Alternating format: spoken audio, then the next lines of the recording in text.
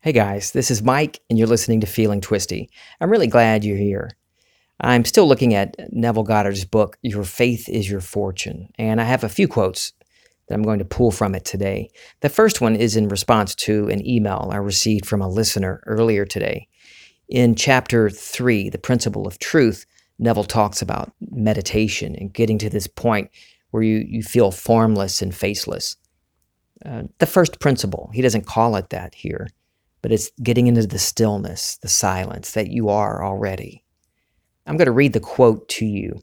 It's longer than usual, but I'm going to read it and then answer the question. The invitation of the Scriptures to be absent from the body and be present with the Lord is not given to a select few. It is a sweeping call to all mankind. The body from which you are invited to escape is your present conception of yourself with all of its limitations, while the Lord with whom you are to be present is your awareness of being. To accomplish this seemingly impossible feat, you take your attention away from your problem and place it upon just being. You say silently but feelingly, I am. Do not condition this awareness, but continue declaring quietly, I am. I am. Simply feel that you are faceless and formless and continue doing so until you feel yourself floating. Floating is a psychological state which completely denies the physical. Through practice in relaxation and willfully refusing to react to sensory impressions, it is possible to develop a state of consciousness of pure receptivity. It is a surprisingly easy accomplishment. In this state of complete detachment, a definite singleness of purposeful thought can be indelibly engraved upon your unmodified consciousness. This state of consciousness is necessary for true meditation. Now, when I first read this a couple of years ago, that word necessary bugged me. I don't like being told anything is necessary. That goes, I've told you the story about how in high school, I had a teacher just interrupted me one day when I was countering something he said. He said, Brignac, you're such a contrary person. So anytime I'm told something is necessary, it's like, is it though? The listener was talking about this feeling of floating that Neville talks about here. And she said she tried it, but she wasn't successful. My first answer is, that's okay. Don't make it a thing. Don't put any effort in trying to get to that feeling. I used to take this, was serious about it. I would get in my room, turn off the lights, and put in some earbuds and play maybe some deep cello music. I love violins and cellos. I love stringed instruments. Absolutely love them. But I know there's no power in the music, but I would put it on to get me into that meditative state and try to force myself into this feeling of formlessness and facelessness, this floating that Neville's talking about.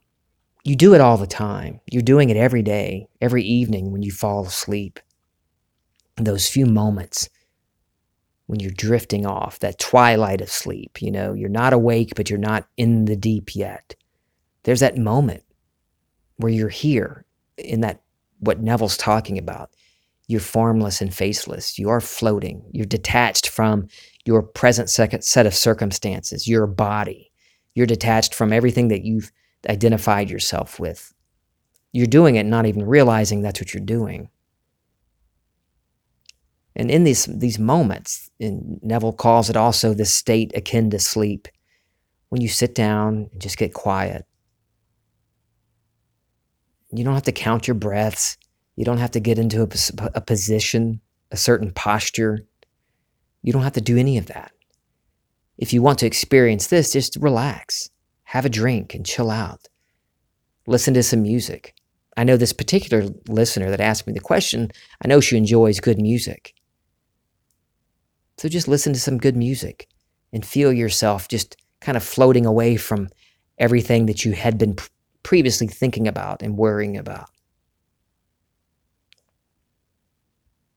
But you can access this moment, this feeling of detachment at any time of the day.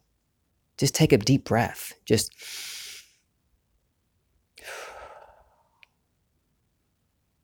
And all you're doing is just taking your awareness, your attention off of this present set of circumstances, your problems, the things you call your problems. In just that moment, there's the opportunity to shift, to choose your preferred state. But specifically, this thing that Neville's talking about, don't worry about it. Let it happen when it happens, this feeling of floating. You do experience it. You just don't realize it, that you're already doing it. So I would just say, relax. Relax and let that happen as it happens. It will. But you don't need that to experience what you want to experience in life. Absolutely not. You don't need to worry about a specific technique. You don't need to follow somebody's guidelines, some teacher's guidelines. Any technique that Neville even talks about are just ways to get you to the point of noticing that you're doing this and have been doing this your entire existence as a human being. You notice by applying the techniques that Neville talks about, it gets you to the point of realizing, oh, yeah, I see the connection now. I see that what I'm experiencing, not just the big things, not just big health issues or finances, but everything, the bed I'm on, the house I'm in, my relationships, everything is reflecting back to me, my imagination, my consciousness. So by applying these techniques that Neville talks about and other teachers do, not all of them, some of them are kind of crazy, they get you to the point of realizing, oh, I really don't need another teacher. I don't need another technique. I know that my awareness of being is God. I know it's me, and it always has been me. Back to this feeling of detachment. What I do, I don't do what Neville says and repeat, I am, in my mind. For me, I automatically want to answer the question, complete the sentence. So what I do, when I do it like this, I just take a moment and I get quiet. And I just think the word I. I stop right there. And for me, that instantly detaches me from everything. I'm not anything. I'm not being anything. I'm just pondering or feeling the I of me, who I am. Just I. And I don't say it. It's a feeling. And that works for me. For me, it brings me out of the present set of circumstances. It brings me immediately into this stillness, this silence. And I'm there. And I'm nowhere. And the words I use to try to describe it aren't sufficient. This feeling of oneness, it's a feeling of allness and nothingness. It's empty, yet full of everything. And there's no words for me to use to explain that feeling, because it's a feeling. It's an experience.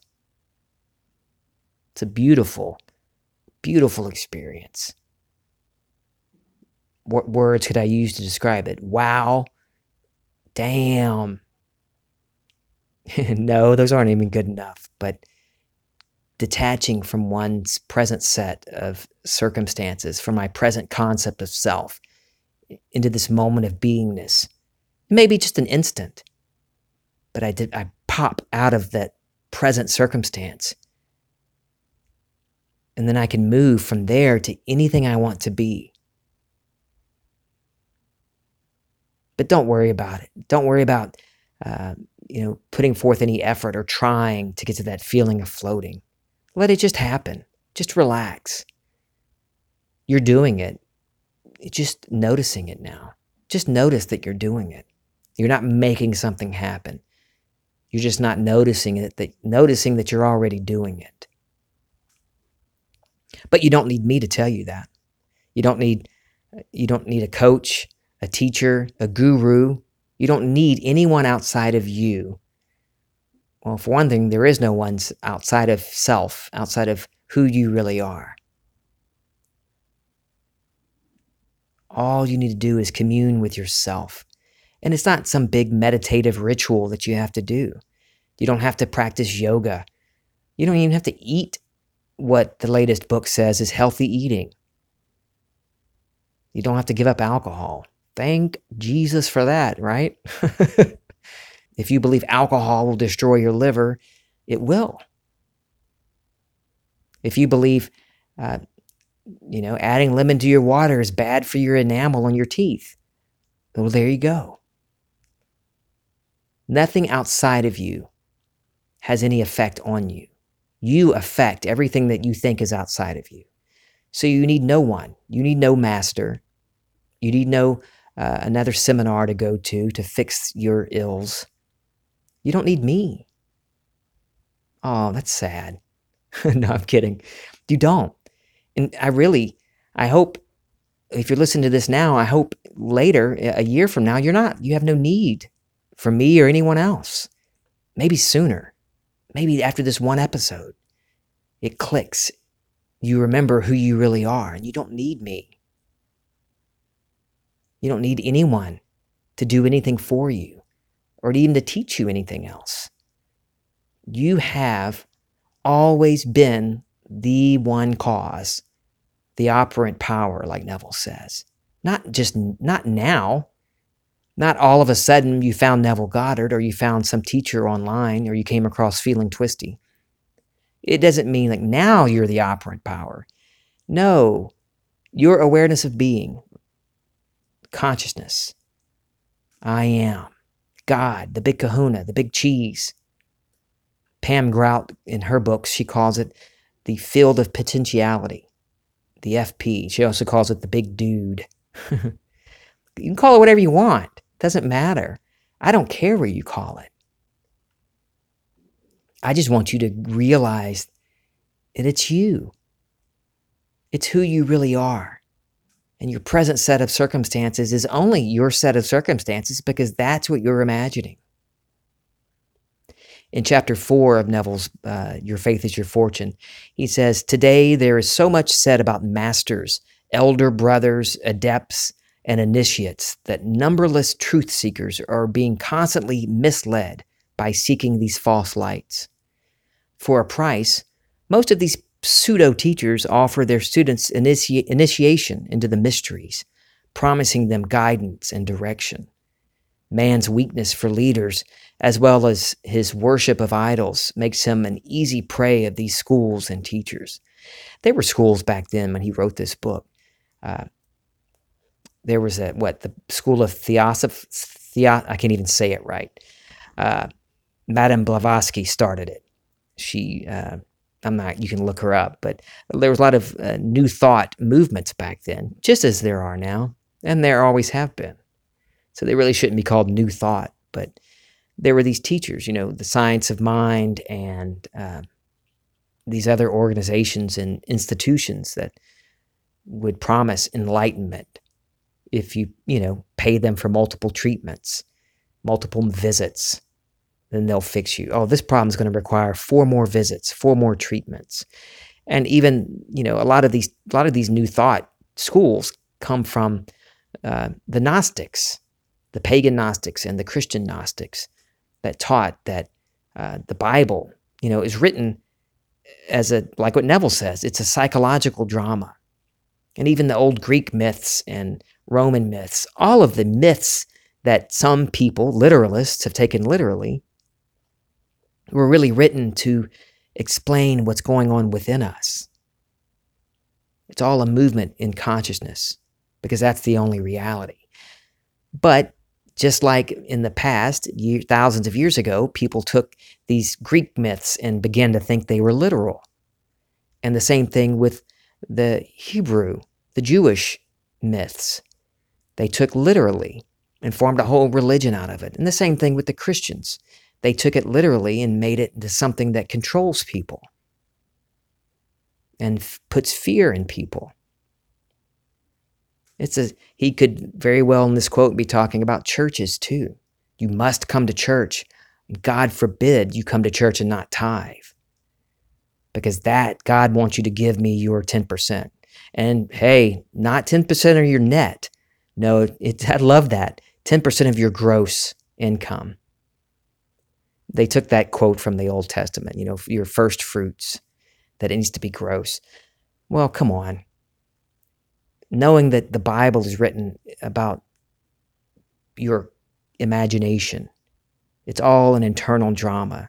What it's saying there is give your all, your first fruits. Give all of your self to self. Turn within, and the floodgates of heaven will open. Well, where are the floodgates? Where is heaven? Within. It's within you, expanding within you. Not in your body, in your imagination. So there are no masters that you need to pay, no schools of thought to follow. In fact, if someone allows you to treat them like their master, that they're better than you, that they're a guru or a master, run from them. Turn around and get away from them. They may never call themselves that, in a way of false humbleness. Never call themselves a master or a guru, but they certainly enjoy you treating them like that. If they really got it, if they really, really, really understood who we really are, and understood the oneness and the beauty of this allness and nothingness that we are, then they wouldn't put up with that at all. They would never allow someone to treat them like they're some ascended master. Come on. I'm certainly no master. Right now, I'm Mike Brignac, enjoying this experience, expanding more and more, just as I know you are, because you're listening to this. You wouldn't be listening to this if you weren't open to new possibilities, open to understanding who you really are. Now, I said all that. I don't mean, I'm not knocking anybody that charges. This podcast is free. I don't require anybody to pay me anything when I chat with them. But I don't knock anybody that asks you to pay them for something that they've produced, something they've made, something they've put together. That's great. If you have a problem with it, that's your own problem with money. What's your feeling about money? Okay, the last quote from Your Faith is Your Fortune for today's episode. This is from chapter 13, the Impressions. Knowing that your awareness is God, you should look upon each desire as the spoken word of God, telling you that which is. Look at your desires as a nudge from your self, your true self, a nudge from God. The only time when you have a desire and you feel bad about it, you're feeling bad because you don't have it. You don't realize that that's your inner being. That's God saying, hey, this is yours too, by the way. We just, fall back into that. We have that habit of, we think of it, something we want, we have a desire, and then we automatically think of all the reasons why we can't have it, why we're not that. But God is saying, giving you a little nudge on the shoulder. Okay, yeah, I know, God's not separate. God is you. But work with me here. So he's giving you a little nudge on the shoulder. Hey, look at that. Let's do that. Let's experience that. So it's not a problem when you realize that that's your true self giving you that desire. And if your true self is the only thing that is really real, consciousness is the only reality, God, and you have that desire, why do you think you can't experience it? Why is there a problem? The only problems you think you have in fulfilling that desire are based on these things that you call your past, these things that you've locked in as your history. Oh, women can't do that. I can't do that.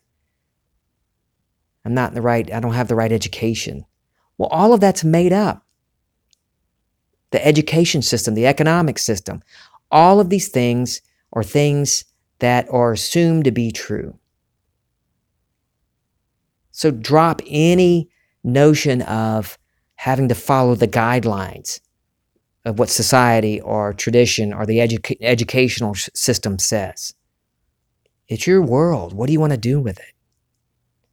Take that desire and accept it.